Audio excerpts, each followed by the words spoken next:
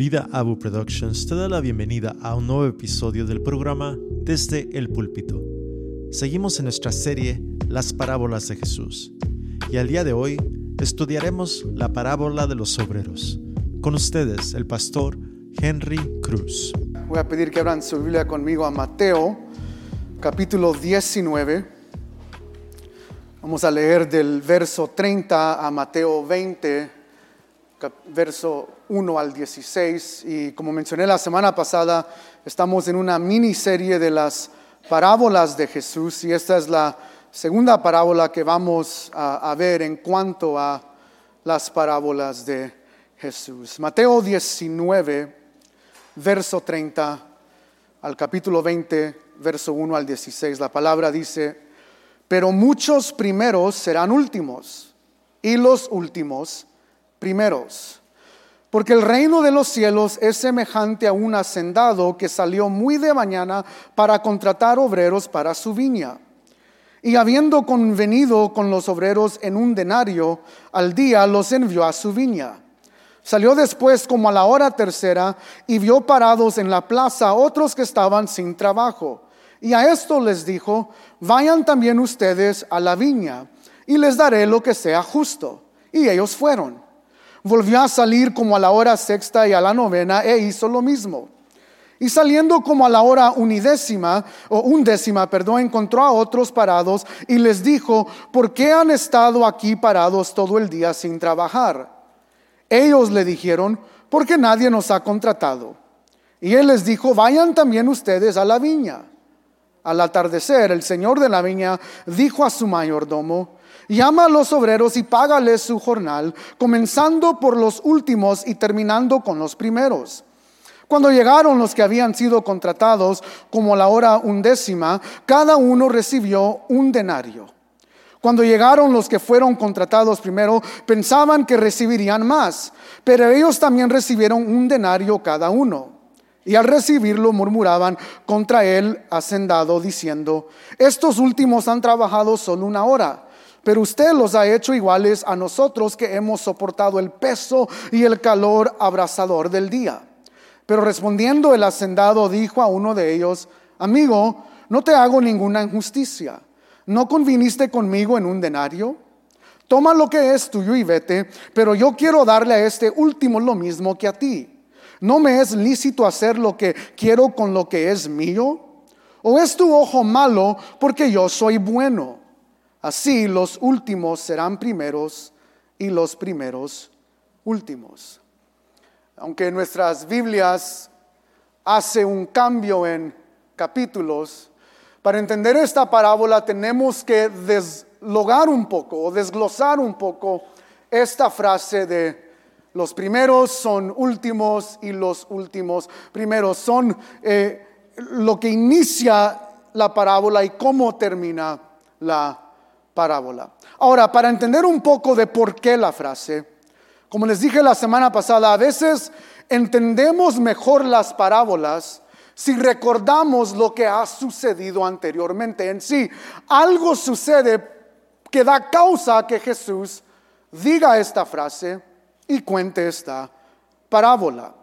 Jesús está en su último año de ministerio en el capítulo 20 en sí. Está a punto de entrar a Jerusalén. Él está a punto de ser crucificado. Y el tema de discípulo es muy clave en estos últimos capítulos anteriores. En el capítulo 19, Jesús da una enseñanza increíble acerca del matrimonio y el divorcio. Y es importante leerla y entenderla. Pero algo que sucede que lleva a Jesús a contar esta parábola es su encuentro con el joven rico. Ve conmigo a Mateo 19, 16 para que veas un poco de qué se trata el encuentro. La palabra dice en Mateo 19, verso 16: y un hombre se acercó a Jesús y le dijo: maestro, ¿qué cosa haré para obtener la vida eterna? Ahora noten que la pregunta del joven rico es acerca de cómo puedo yo obtener, para decirlo de otra manera, ¿qué tengo que hacer para tener vida eterna? Y Jesús empieza a explicar el énfasis de No solo guardar los mandamientos, sino hacerlos también. Y el resultado del joven al escuchar esto es, ya la hice. Pasé el examen. Yo hago todas estas cosas. Entonces quiere decir, el reino es mío, lo he obtenido. En lo que está diciendo el joven es, yo he cumplido con la ley. Y Jesús, para llegar al corazón del joven, luego le dice en el verso 21 al final, si quieres ser perfecto, ve y vende lo que posees y da a los pobres y tendrás tesoro en los cielos, y ven, sé mi discípulo. Pero al oír el joven estas palabras se fue triste porque era dueño de muchos bienes. En otras palabras, no estaba dispuesto a dar todo por Cristo. Es un llamado a quien es el discípulo. Ese es el joven rico, aquel que dice, no, las riquezas son más importantes, hay una prioridad aquí más importante que las cosas de Dios. Hay algo más que yo valoro que seguir a Cristo. Y eso resulta en que Pedro en Centroamérica diríamos es chispa. O sea, es inteligente, no se le pasa nada.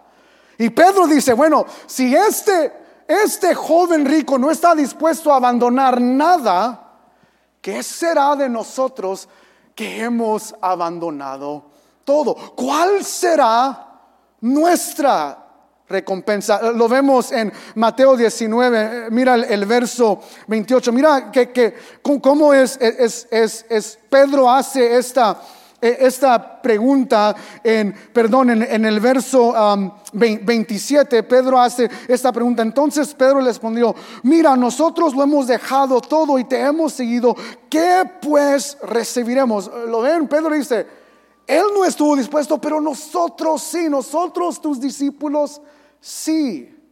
Verso 29, la respuesta a esta pregunta, Jesús dice, y todo el que haya dejado casas, o hermanos o hermanas, o padre o madre, o hijos o tierras, por mi nombre, recibirán 100 veces más. Pero nota aquí la frase, y heredará la vida eterna. La vida eterna es heredada, no es obtenida. No hacemos cosas para tener vida eterna, nacemos de nuevo para heredar la vida eterna. Si eres parte de la familia de Cristo, has entrado en una herencia con Él, que es la vida eterna. Y luego la frase, pero muchos primeros serán últimos y los últimos primeros. Esa respuesta de Pedro, esa actitud de Pedro, ¿qué recibiremos nosotros? Es lo que impulsa a Cristo a decir un proverbio o una adivinanza. Ahí está el por qué Jesús lo dice. Ahora, ¿qué es esta adivinanza?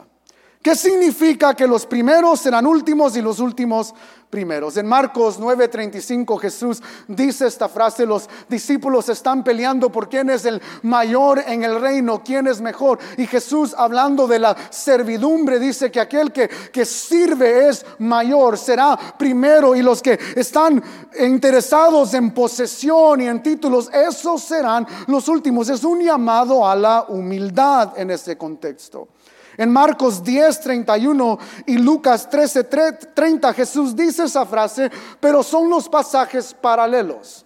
Es lo que Lucas cuenta, la misma historia de que Pedro hace esta pregunta y Jesús le responde, los últimos serán primeros, los primeros últimos. Y lo mismo en Lucas, o sea, Marcos y Lucas dicen lo mismo, pero a diferencia de esos evangelios, Mateo es el único que nos da la parábola que explica este proverbio o esta adivinanza. ¿Qué significa que los últimos serán primeros y los primeros últimos? Bueno, lo que Pedro tal vez escuchó es lo que tú y yo queremos escuchar. El joven rico en la tierra es primero. ¿Cómo? Primero en que él tiene dinero. Primero en reconocimiento, primero en que todos lo conocen, o sea, en su estado social él es primero. Pero en el reino él va a ser ¿qué? Último. A diferencia de los discípulos, eso es lo que Pedro quiere escuchar. De nuevo es lo que tú y yo queremos escuchar. Pedro dice, no, nosotros hemos dejado todo. O sea, en la tierra somos nada. No tenemos fama, no tenemos dinero, no somos reconocidos. Pero en el reino seremos primeros. Excepto la parábola, el proverbio aquí, la adivinanza, no está hablando de jerarquía. Está hablando de que dos cosas son lo mismo a la misma vez. En otras palabras, a la misma vez que el primero es último, de la misma manera el último es primero, todos a la misma vez. I know, poco confuso. Déjame tratar de ayudar un poco.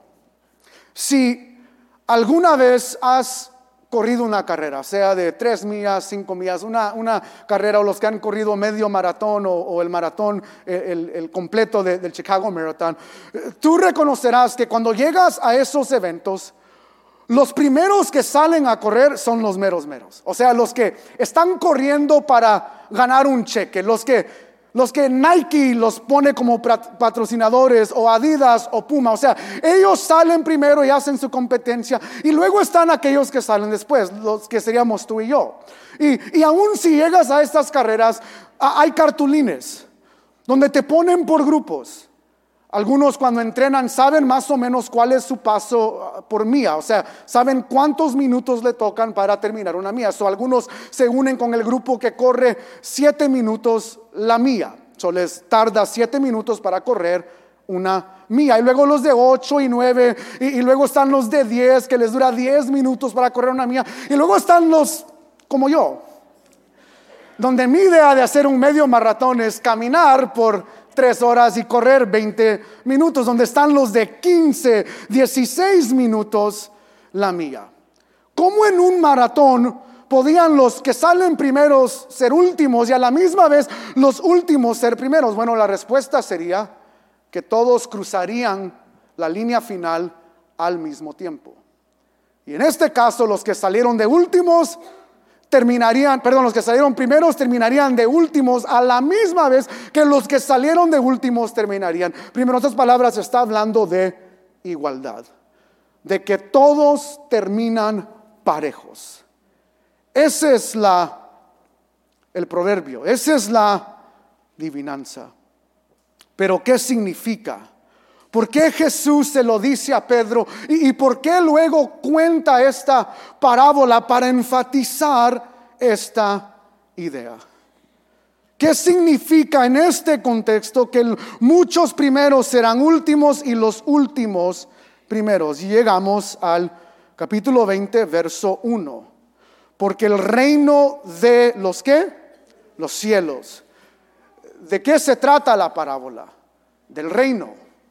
Les dije la semana pasada, no sé por qué personas confunden las parábolas, no sé por qué hay tanta pregunta de cuál es el propósito de las parábolas. El texto nos está diciendo, la parábola se trata del reino, del evangelio, de la obra redentora de Cristo Jesús. Este es el propósito de la parábola. La parábola no está hablando de que todos debemos ser pagados iguales, no está hablando de algo cultural que alguien quisiera meter al texto. No, la parábola se trata del reino. El reino de los cielos es semejante a un hacendado que salió muy de mañana para contratar a obreros para su viña. El hacendado, el dueño de la casa, sale a una plaza, sale muy de mañana. La idea aquí es sale como a las 6 de la mañana. El obrero tal vez se levanta más temprano, sale a la plaza, pero para las 6 ya hay trabajadores trabajando en su viña. ¿Quiénes son estos trabajadores? ¿Quiénes son estas personas? Bueno, en el contexto de Jesús, los obradores eran personas más bajas en el estado social. Para decirlo de esta manera, habían aquellos que eran empleados, o sea, tenían su trabajo. Habían esclavos que, crean o no, están en mejor posición que estos obreros, porque mínimo el esclavo tenía un hogar, ¿a dónde ir? tenía comida para comer y tenía un ingreso constante, o mínimo sabía que su vida era constante, sabía a dónde podía ir, sabía dónde iba a reposar, sabía que su amo lo iba a mantener, por decirlo de esa manera. Pero el obrero era muy distinto. El obrero dependía de que alguien viniera y le diera empleo para ese día, y si el obrero trabajaba ese día, entonces él podía darle de comer a su familia. Si el obrero nadie venía, entonces no tenía nada. Y estos obreros no eran personas que tenían derechos. O sea, el que lo contrata podía pagarle lo que quería. Si él le decía, necesito a 2, 3 chavos, les voy a pagar un penny por todo el día, el obrero o acepta la oferta o no. Pero si no la oferta, tal vez no venga otra persona a ofrecerle trabajo para ese día. Ese es el estilo de vida que vivían ellos. En nuestro contexto sería muy similar. Nosotros sabemos que hay personas que a veces están enfrente de ciertas tiendas como el Home Depot y están ahí esperando a que alguien venga y diga, hey, eres rufero, necesito 2 chavos, o sabes de electricidad o carpintería, necesito. Esta es la imagen aquí.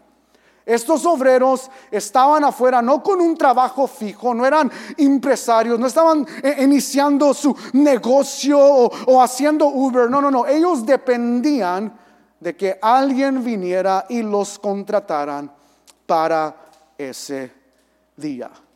Y llega el amo y contrata a algunos a las 6 de la mañana. Y luego el pasaje dice, verso 2, y habiendo convenido con los obreros en un denario al día, los envió a su viña. Convenido es otra manera de decir, se pusieron de acuerdo. El amo dice, yo les voy a pagar un denario, ustedes vengan y trabajen en mi viña. Ahora es interesante porque personas que ganaban un denario al día eran personas que tenían buenos trabajos. Por ejemplo, soldados en el tiempo de Jesús ganaban un denario al día. Era una buena paga por el labor. Personas que eran empleados de alto nivel ganaban un denario al día. Lo que quiero que vean es que la paga es muy buena para un obrero. Los obreros no ganaban un denario al día, no se les pagaba eso. La oferta es muy buena. Y claro, estos hombres dicen, oh, qué bueno. Y vemos aquí la generosidad del maestro o del hacendado, y les paga un denario al día. En los versos 3 a 4 el obrero sale ahora a las hora tercera. La hora tercera es aproximadamente las 9 de la mañana. El obrero sale y él busca otra vez o sale al mercado, a la plaza, y ve a personas que no tienen trabajo. El pasaje dice, están parados en la plaza. No quiero que te imagines aquí a personas que son perezosas, personas que no quieren trabajar. Todo lo opuesto es aquí. Están parados porque nadie les ha ofrecido trabajo. Quieren trabajar, quieren que alguien venga y les ofrezca trabajo. Y estas personas están parados en la plaza, El obrero les dice, vayan también a la viña. Ese verbo vayan está en el imperativo. No hay opción aquí. El obrero llama, les dice, vayan, y estos hombres van. Y van a la viña. Y luego algo interesante, verso 4, velo conmigo. Y a estos dijo, vayan también ustedes a la viña, y les daré lo que sea justo. Y ellos fueron. En el verso 2, la promesa es un denario. Aquí no hay mención de dinero. La promesa es simplemente, yo les pagaré lo que es justo. Dikaios en el griego significa una paga que es imparcial, una paga que es correcta, o una paga que merece el labor que una persona ha trabajado. Es una paga justa. Y estos obreros no saben cuánto van a ser pagados, pero podemos decir van en fe. Le creen las palabras del maestro y dicen, ok, este me va a pagar justamente, y van. Tenemos un grupo de personas que han estado trabajando desde las 6 de la mañana, y ahora se une otro grupo a las 9 de la mañana. Y luego el pasaje nos dice en el verso 5 que este hacendado sale a la hora sexta. ¿Qué es la hora sexta? Es del mediodía. Y sale otra vez a la plaza. Y ve a personas que no han sido contratadas y el hacendado viene y les dice, vayan a trabajar. Y entonces habrá un grupo que ha entrado a las 12. Y luego sale a la hora 9, que son las 3 de la tarde. Y de nuevo les dice, vayan, trabajen, y los mete a su viña. O tienes un grupo que inició a las 6, otro que inició a las 9, otro que inició a las 12 y otro que inició a las 3 de la tarde. Lo que ves es la bondad de este hacendado. Y sigue tomando empleados. Y luego llegamos al verso 6. Mira lo que dice. Y saliendo como a la hora 11, encontró a otros parados y les dijo, ¿por qué han estado aquí parados todo el día sin trabajar? Ellos le dijeron, porque nadie nos ha contratado. Y él les dijo, vayan también ustedes a la viña. Imperativo otra vez. Vayan. Y ellos fueron. Pero nota la hora. La hora es 11. En otras palabras, son las 5 de la tarde. El hacendado sale a la plaza y ve a personas que no han trabajado todo el día, y a las 5 de la tarde los llama a trabajar. Ahora, ¿por qué es eso significante? Bueno, el horario de trabajo en Israel era aproximadamente de 10 a 12 horas. En esta parábola es la idea de 12 horas. Y el énfasis aquí es que llama a personas a trabajar 1 hora antes de que el día del trabajo sea cumplido. O sea, ¿quién hace eso? Comentaristas debaten por qué estos hombres estuvieron parados todo el día. Algunos argumentan, es que estos son los perezosos. Estos son los que salieron a la plaza, son lo que yo diría los estudiantes de colegio, que no saben que el sol sale a las 6 de la mañana aproximadamente, sino que para ellos el día comienza como a las 4 de la tarde. O sea, han dormido toda la mañana, y ustedes saben, los jóvenes son nocturnos, viven en la noche. Y estas personas, algunos comentaristas dicen, bueno, ellos eran perezosos, nadie los contrató porque llegaron tarde a la plaza. Tal vez 3:30, tal vez 4 de la tarde, y por eso es que son contratados a las 5. Aunque es muy creativa tal vez lo que ellos creen, pero si conoces los labradores, ellos saben su necesidad.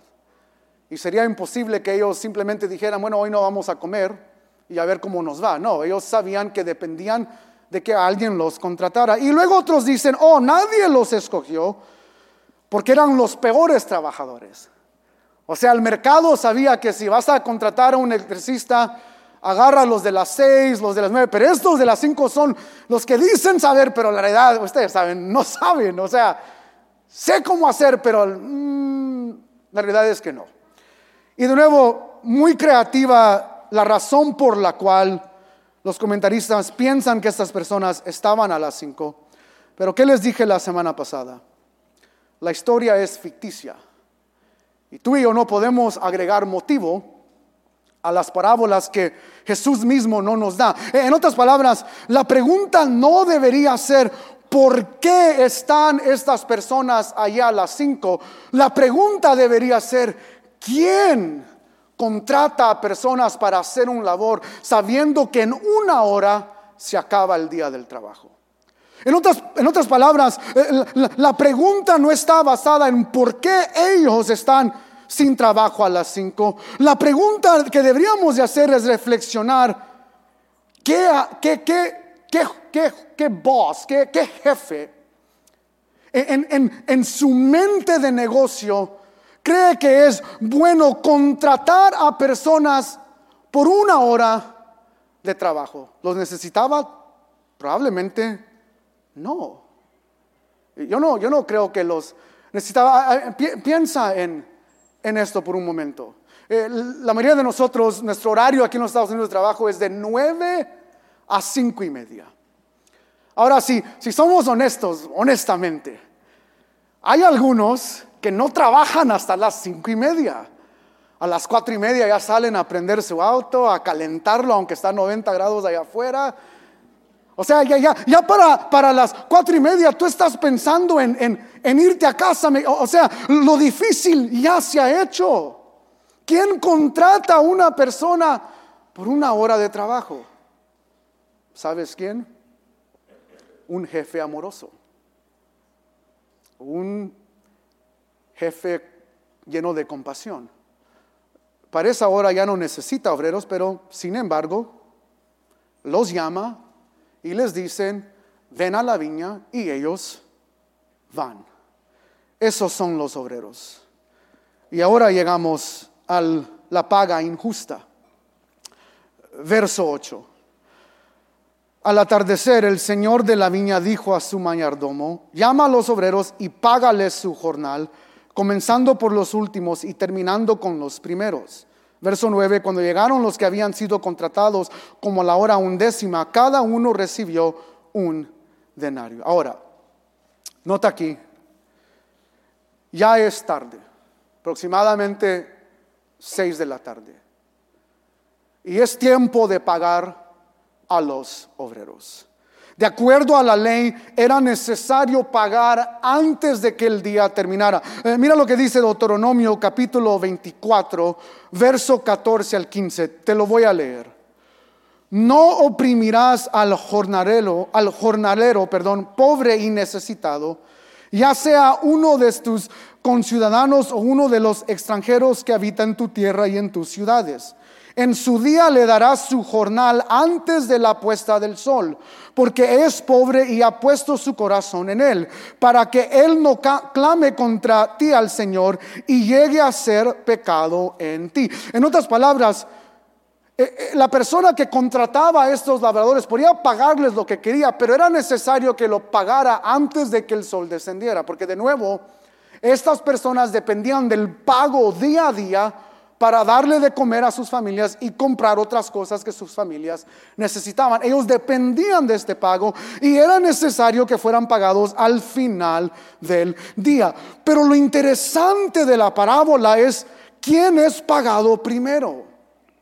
El hacendado no paga primero a los que iniciaron a las 6 de la mañana, sino que empieza pagándole a los que empezaron a las 5 de la tarde, a la hora 1:10. Y la pregunta es: ¿por qué?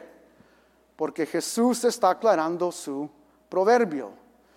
Los últimos serán primeros y los primeros serán últimos. ¿Lo ven? Al atardecer llamó a los de la hora 1:10. ¿Por qué? Porque Jesús está aclarando este proverbio, está aclarando esta adivinanza. ¿Qué significa que los últimos serán primeros? Bueno, en este caso los últimos son pagados primeros. El verso 9 nos dicen que era la hora 1:10 y ellos fueron pagados primero. Y luego el verso 10, notan, cuando llegaron los que fueron contratados primeros. Verso 9, los que entraron a las 5. Verso 10, los que entraron a las 6 de la mañana. ¿Qué de los de las 9? ¿Qué de los de las 12? ¿Qué de los de las 3 de la tarde que se les prometió que iban a ser pagados un pago justo? Bueno, Jesús no los menciona en el pago. ¿Por qué? Historia ficticia, asumimos que fueron pagados un denario y eso fue justo. Pero ¿por qué Jesús no los menciona? Porque Él está haciendo un contraste entre los que entraron de último y están siendo pagados primeros, y los que entraron primeros y ahora van a ser pagados por último. Lo vemos. O sea, la respuesta es acerca de esta frase, de este proverbio. ¿Qué significa los primeros últimos, los últimos primeros? Y la parábola está aclarando esta idea. Y el verso dice: cuando llegaron los que fueron contratados primero, pensaban que recibirían más, porque ellos también recibieron un denario cada uno. Estos obreros llegan y ven que a los que iniciaron a las 5, los que trabajaron 1 hora, fueron pagados un denario. Y ellos piensan entre sí: nosotros vamos a recibir más. Ahora imagínatelos. Si 1 hora de trabajo me da 1 denario, 1 hora, un sueldo de un día completo, 1 hora lo que gana un soldado romano. Si ellos ganan en 1 hora 1 denario, ahora imagínatelos, 12 horas, 12 ¿qué? De nada, son buenos para la matemática. Ese es el pensar. Si ellos en 1 hora 1 denario, nosotros ya lo hicimos, nos ganamos la lotería. 12 horas, 12, tengo pago para todo un mes. Vámonos familia de vacaciones. Vámonos a Disney. Mínimo tal vez pensaban, los va a pagar la semana. Tal vez no a Disney, pero a Wisconsin, por ahí. O sea, ellos pensaban, wow, qué increíble. Si estas personas ganan 1 denario por 1 hora de trabajo, nosotros, claro que ganaremos más. Pero recibieron, ¿qué? 1 denario. ¿Cómo es eso posible? Hermanos, Jesús quiere causar esta respuesta a nosotros. Por favor, no hay que ser santos y decir, claro, es justo. No es justo. Nadie aquí quiere recibir lo que alguien trabajó 1 hora, lo que la persona ha trabajado por 12 horas. Tú dirías, eso es injusto. ¿Cómo es posible si yo trabajé más? Y esa es la respuesta de estas personas.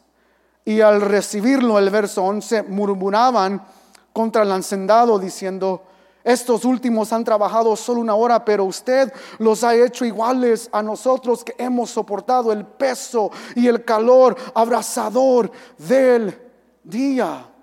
Esta palabra murmurar, egogizon, significa hablar entre sí. En otras palabras, mientras están recibiendo el denario, aquí está la reacción. ¿Cómo es posible? Si nosotros hemos enviado todo el día y estos llegaron 1 hora, nomás vinieron a comer, se fueron y les pagaron. ¿Cómo es posible? O sea, están hablando entre sí, murmurando entre sí. Y su queja es justa, ¿no? No sé cuántos hacen trabajos en el techo, trabajos de carpintería. Imagínate 12 horas en un ático poniendo electricidad.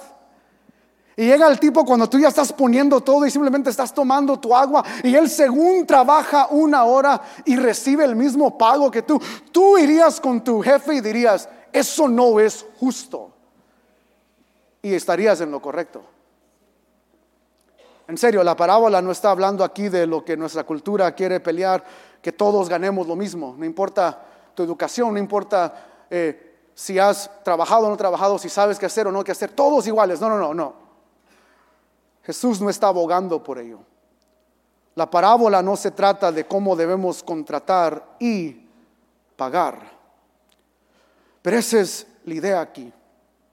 Todo el día trabajando, sudando, esforzándose, esas horas de 6 a 6, y estas personas que solo 1 hora y ganaron lo mismo. Y esa es la respuesta que Jesús quiere que nosotros tengamos. O sea, la respuesta humana es decir, Dios, eso no es justo. Y si la parábola se tratara de simplemente relación entre empleado y empleador, estaríamos en lo correcto. Pero la parábola se trata del reino. Se trata del evangelio. Se trata de la obra redentora de Cristo. Pero aquí vemos la adivinanza contestada. Es en esta manera. Los primeros que fueron pagados al último recibieron 1 denario. Y los últimos que fueron pagados ahora primero recibieron ¿qué? 1 denario. ¿Ya ven? Igualdad. Lo mismo. Pero de nuevo, la parábola no está hablando de relación entre empleador y empleado, es del reino. Déjame decirte los elementos de la parábola. El hacendado es Dios. Los trabajadores son un pueblo pecaminoso que ha sido redimido. La viña es como Dios reina en su reino. El mayordomo, podemos decir, es Cristo, y el denario es la vida eterna. De nuevo, el hacendado es Dios, los trabajadores son el mundo pecaminoso que ha sido redimido. La viña es como Dios reina en su reino. El mayordomo es Cristo y el denario es la vida eterna. Déjenme recontar la historia en base a lo que representan estas personas. Y salió Dios a las 6 de la mañana a un mundo pecaminoso y los salvó y los metió a su viña.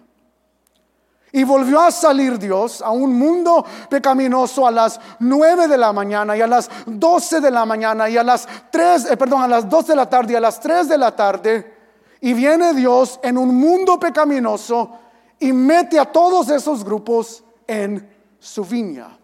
Y luego Dios en su bondad sale a las 5 de la tarde, una hora antes del día completarse en el trabajo, de la vida del ser humano. Y Jesús mete a los de las 5 de la tarde a su viña y todos reciben vida eterna. No uno más que otro, todos. Los de las 6 de la mañana y los de las 5 de la tarde, todos reciben vida eterna. Y lo que Jesús quiere hacernos pensar es de nuevo, ¿qué hacendado va y trae a trabajadores una hora antes del trabajo bueno? ¿Qué Dios va y salva a alguien en la hora 1/10? ¿Sabes quién? Un Dios compasivo, misericordioso, clemento, tardo para la ira, un Dios lleno de gracia. Ese es quien hace eso. Por eso estos mensajes de, es que Dios te necesita y mandó a Cristo porque Él estaba solo en el cielo y tú eres su última rosa y Él no nos necesitaba. El hacendado no necesitaba oradores a las 5 y Dios no nos necesita a nosotros. Es la importancia de la teología, hermanos. Antes de que hubo una fundación del mundo, una creación, aún antes de que separara las expansiones y que Él dijera sea la luz, aún antes de eso había Padre, Hijo y Espíritu Santo en relación, el Hijo dando gloria al Padre, el Padre dando gloria al Hijo en presencia del Espíritu. Dios no nos necesitaba, pero es un acto de gracia compartir su gloria con nosotros. Es por eso que nuestra responsabilidad al llamado no es orgullo, es humildad. Y si tú estás aquí fuera de Cristo, Dios te está llamando a su viña, a que vengas, a que corras a Él, a que te arrepientas y vayas y entres a su reino. Él llama y ellos respondieron. Es la doctrina de la gracia irresistible. A quien Dios llama a su viña, esos son los que van. Esa es la parábola. Eso es los últimos primeros, los primeros últimos. Pero ¿por qué hace Dios? ¿Por qué es la obra redentora de esta manera? Y la respuesta a eso lo vemos en la respuesta de Dios a estos obreros. Versos 13 al 16, hay 3 preguntas que suceden en estos versos. Pero respondiendo el hacendado dijo a uno de ellos: amigo, no te hago ninguna injusticia. Aquí está la primera pregunta. ¿No conviniste conmigo en un denario? Si recuerdan, al inicio de la parábola, estos que fueron contratados dijeron: sí, está bien, trato hecho. Yo voy y tú me pagas un denario. ¿Cuál es la idea aquí en cuanto a la salvación? La idea es que Dios ya ha hecho el trato y no hay salvación fuera de Cristo. el trato está hecho. Es de acuerdo a su palabra. Es de acuerdo no a mi mérito, no a mis obras, no a lo que yo pueda hacer. No. El trato está hecho que es de acuerdo a la obra redentora de Cristo Jesús. Aquel que muere, es sepultado y resucita al tercer día. En otras palabras, no hay salvación dado a los hombres que no sea a través del nombre de Jesucristo. Ni Mohammed, ni Alá, ni Buda, ni ningún pensamiento filosófico nos puede llevar a Cristo. Solo Cristo mismo. Ese es el trato. El pago de vida eterna fue dado por Cristo Jesús y no hay salvación aparte de Cristo. Pregunta 2. No me es lícito hacer lo que quiero con lo que es mío. O sea, no simplemente es, quedamos en un trato que yo te iba a pagar un denario, pero ahora aquí el hacendado dice, ¿acaso no puedo hacer lo que yo quiera con lo que es mío? Si el denario representa la vida eterna, la idea aquí es, ¿qué es lo que le pertenece a Dios? La respuesta, la salvación es del Señor. Salmos 3:8 lo dice claro: la salvación es del Señor, sea sobre tu pueblo bendición, Selah. La salvación es de Él y solo de Él.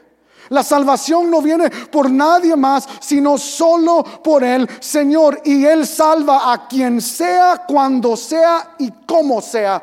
Punto. Y ese es el problema con nosotros, que a veces nos olvidamos de la gracia y creemos, yo merecía salvación, soy predicador, claro que Dios me iba a ver a mí y salvarme. No, es un acto de gracia. Y si Dios quiere salvarme a mí y quiere salvar al más vil pecador, a la persona que tú dirías, esa persona es la persona más malvada del mundo, al ratero, al que estafa, al que mata, pero aquí el énfasis es, Dios dice, la salvación es mía. Y si yo quiero salvarlos a ellos, ¿qué? ¿Acaso me vas a reclamar a mí? ¿Acaso van a venir contra mí y decir, esa persona no es digna? No, hermanos, la salvación no nos hace actuar como Pedro. Oh Dios, ¿qué vamos a recibir nosotros que hemos dejado todo? No. La salvación nos recuerda que así como yo no lo merecía, tampoco esas personas lo merecían, pero todos recibimos la vida eterna igual. Y la pregunta 3: ¿o es tu ojo malo porque yo soy bueno? ¿Acaso te molesta mi bondad? ¿Acaso nos molesta? Esta es la idea. ¿Quién es más en el reino? Aquel que toda su vida vivió con Cristo, se fue a Irán a ser misionero, o la persona que en su último suspiro de vida dijo, perdóname Dios, pero yo quiero recibir vida eterna? ¿Quién fue más salvo? Y la respuesta es, los dos iguales. El que ha estado 50 años en la fe y aquel que ha estado por 1 hora en la fe. Pedro va a seguir a Cristo, va a ser crucificado, como dicen algunos historiadores, de boca abajo, porque no quería ser crucificado como Cristo, y va a vivir una vida larga, dando y entregando y abandonando todo por el reino. Y él es igual de salvo que el ratero en la cruz, donde Jesús le dice, tú estarás conmigo en el paraíso. Uno no es más salvo que el otro. La promesa de vida eterna es igual para ambos. Último, primero, primero, último. ¿Y acaso nosotros tendríamos la valentía de decir, Dios, eso no es justo? ¿Acaso la bondad de Dios nos incomoda tanto? De que Dios quiera salvar al más vil pecador y aquel que se siente como los fariseos autosuficiente. Qué peligroso esa actitud. De que nosotros vivamos una vida cristiana con un ojo malo porque Él es bueno. No, hermanos, esa no es nuestra respuesta. El don de la vida eterna es igual para todos. El que ha estado por muchos años en la fe y el que ha estado por poco tiempo en la fe. La promesa es la misma para ambos. ¿Qué significa esto para nosotros? En primer lugar, no hay superioridad en el reino. Aquel que entiende la gracia de Dios no camina con orgullo. No camina viendo a los demás. Yo soy mejor que este. Yo soy más salvo. Yo soy mayor. Esa es la actitud de Pedro. Es lo que resulta en Jesús decir esto. Pedro decía, si el joven rico no lo hizo, mira, nosotros sí lo hicimos. No.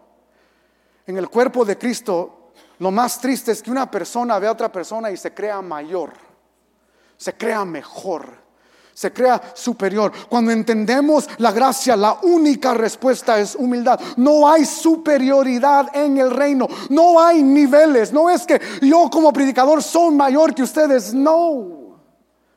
Todos iguales, todos parejos. La vida eterna para todos es la misma. Pero hay otra idea aquí. Él es el Dios que salva la hora undécima, porque Él es bondadoso. Nos recuerda la importancia de ir y predicar el evangelio. Familia, si tú tienes a personas padres que sus hijos son inconversos, sigue orando, predicando y confiando. Si hijos, tienes a padres que por tantos años, hermanas, primos, tías, vecinos, que has predicado el evangelio y no escuchan y no quieren entender, sigue predicando, sigue orando, sigue confiando. ¿Por qué? Porque Él es un Dios bondadoso que salva a la hora undécima. Nunca es tarde. Si la trompeta no ha sonado, si Cristo no ha venido, sigue predicando, orando y confiando, porque Él es compasivo para salvar aún en la hora undécima. Y es en esta manera que los últimos son primero y los primeros son últimos. Inclina tu rostro ahí donde estás. Vamos a orar. Padre celestial, te damos gracias por tu bondad. No es por nuestro mérito que somos salvos, es por tu gracia. Padre, ayúdanos a vivir en humildad, siempre a los pies de la cruz, siempre cargando la cruz. Guárdanos de jactarnos, de creernos más que otros. Pero Padre, más allá de ello, yo te pido que nosotros salgamos de aquí reconociendo y viendo tu bondad, que salgamos de aquí hablando de tu grandeza, de tu misericordia, porque tú eres el Dios que salva a la hora muy temprana y eres el Dios que salva en la hora undécima. Te damos gracias. Y el pueblo de Cristo dice amén. Ahí donde están, iglesia, vamos a prepararnos para la bendición. Gracias por tu sintonía. Queremos recordarte que este contenido está en video también en nuestra página de YouTube Vida Abundante Cícero. Para cualquier otro detalle, visita nuestra página web www.vidaabu.com.